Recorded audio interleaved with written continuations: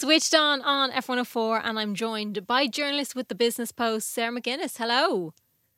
Hi Louise, how are you? I'm very good. Thank you very much for chatting to us. So a survey was conducted by the credit union that showed that 40% of third level students struggle to afford living expenses. Where does this all begin then for students?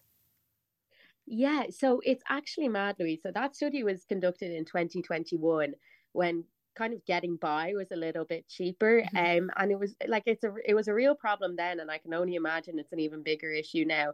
88% of students said that they worried about money, and 41% said that they stressed about it all the time. And then that obviously fed to 40% saying that they struggled to afford college. And like it's everything. It's from food, books, tuition, accommodation, like students just kind of seem to be worried about affording every aspect of college. And as I said, that was in 2021, a year when inflation was 2.36%. And like, as we all know, it's not that anymore. Like it's about 4.9% at the minute. So things aren't great. So I can't imagine that the mood among third level students is kind of any better at this point in time. And it's quite a shame to be worried about finances when you're going into college, because you kind of should be excited and kind of getting into education and getting to go and do something you really love.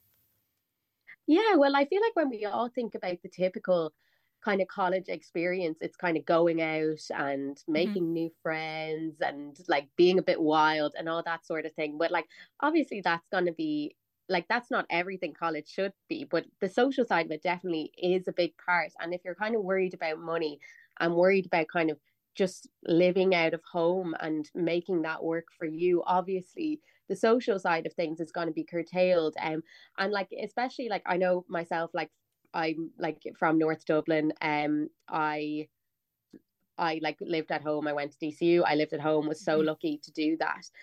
But like even still, like it's kind of little things that you don't even really think about, like topping up your leap card all the time, or if you drive, like how do I afford my car insurance? It's really everything. But like there are ways of managing it and making it the least amount of stress that it has to be, and you just kind of have to know how.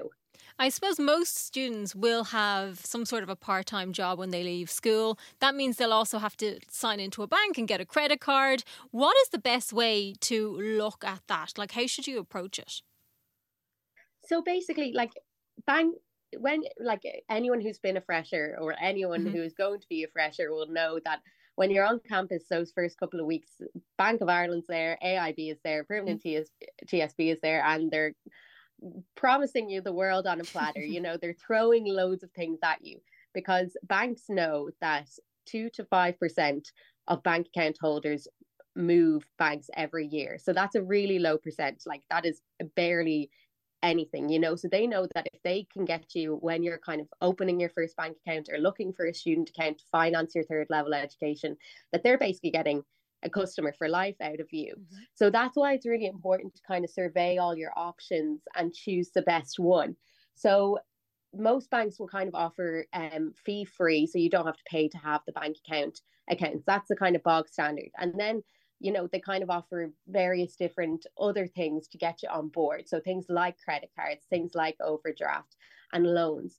But when you're approaching any form of credit, so anything that could get you into debt, you have to be so careful. You have to think like, is this for something that I need or is it for something that I want? So say if you get a credit card, for example, that is like the most expensive form of credit that you can get. So on a student account, bearing in mind, it's like marginally lower rate of interest, it's still 14%. So for every €100 that you put on your credit card, you are going to have to pay the bank €14 for that. Wow.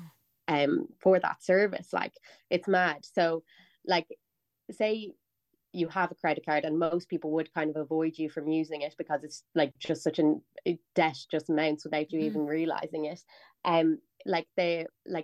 You kind of have to think like, right, okay, I have no other way of affording my groceries this month. I'll just have to put it on the credit card. Or is it kind of like a case of, oh, I really want to go on that night out, but I'm a bit stuck for cash. Well, I put that on the credit card. Obviously, the first option, there is a way more reasonable explanation, I guess. They do have like different benefits. So like they'll like they like student accounts will stop you from overspending. So they'll come with caps, like I think it's €1,000 for AIB and €600 for Bank of Ireland. And they do offer kind of periods, short bursts where you won't be charged any interest for using the card, but it's all really temporary. So it's not something you should be getting into a habit of. And I suppose along with credit cards, a lot of students may need to get loans. Is there a better place to get a loan? So generally, Bank of Ireland, AIB, and the credit union are the kind of top three options. Of those two, AIB is probably the best. They kind of have the most flexible options, and they also come with the best student account options in terms of overdrafts and like they have a graduate account that you can enter afterwards, all that kind of good and boring stuff. But anyway, the loan side of things, AIB would have the best option. So they have one loan which allows you to borrow from 600 to 50,000 euros. So that could really cover anything. That covers your fees if you need to get a car, anything and everything that you might need, repayable over 1 to 5 years at 8.45% interest. So that's like obviously still a cost to you, but it is quite a competitive rate. But then they also have student contribution loan, which basically allows you to cover the cost of your tuition. So that £3,000 figure. So it really like it builds up over every year. But like in first year of college, say like you need to take your £3,000 out for your tuition that year, you'll only be paying like 20 quid a month for the first year anyway, which is great. And then it kind of increases incrementally after that. So you pay off the interest, that 8.45% cost, while you're in college for the 3 or 4 years of your degree. And then you're given up to an extra 5 years to pay off the rest of it. Now, the longer you spread out a loan, the more it will cost you in the end because the bank is pocketing that interest. But it is kind of a good way of managing it. And then credit union as well. I don't know. I feel like there's just something really safe about your credit union. It's where you like put your communion money or whatever. But like they are deadly as well. So they have an upper limit that they can charge on interest. So you know that you're not really going to get scammed. Like AIB could hike that up tomorrow to like 13-15%. They won't, but they could, whereas the credit union can't. And again, it's still quite reasonable. It's actually slightly lower than AIB. It's 7.1%. And they actually don't have an upper limit because it's kind of so local. There's a lot of room for negotiation.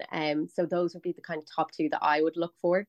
I definitely feel like this is something we should be taught in school, because you kind of leave school and then you're suddenly given all these options and you're like, I know, it's so overwhelming. I don't know, I was speaking to, there's this fabulous service as well, the money advice and budgeting service, and they are all so nice in there. Like any personal finance article that I'm writing, I give them a call and I'm like, what would you advise people to do on this?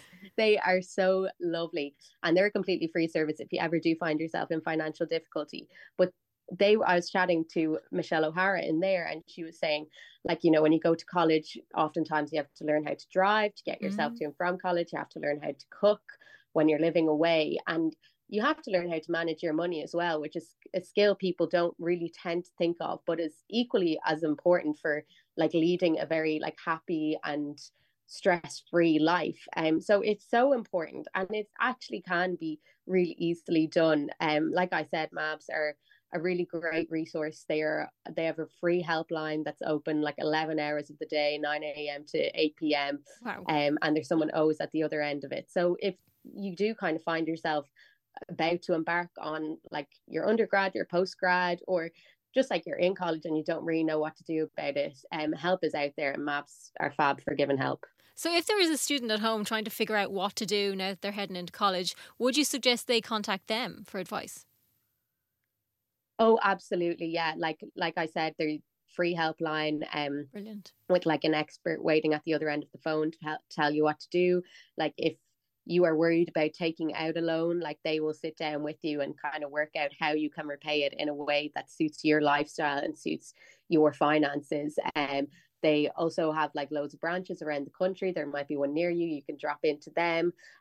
They're a fabulous resource. Or you can drop into your student union as well. Now, they won't be able to kind of do as much on the kind of banking end of things, but even small things like if you're worried about affording a laptop, they might be able to give you a free laptop under a government scheme, or like if you're worried about groceries, some student unions run food banks. So they're great help as well. And they can also talk you through more of the grant side of things, because lots of people are eligible for grants like Susie, or there's a couple of bursary funds which are for people from disadvantaged backgrounds. And they all have the USI has such an in-depth knowledge of that. So if you go to your students' union and kind of ask them what you might be eligible for, they'll definitely be able to give you a steer. Excellent. So much great advice there. Sarah McGuinness, journalist with the Business Post. Thank you so much for chatting to us.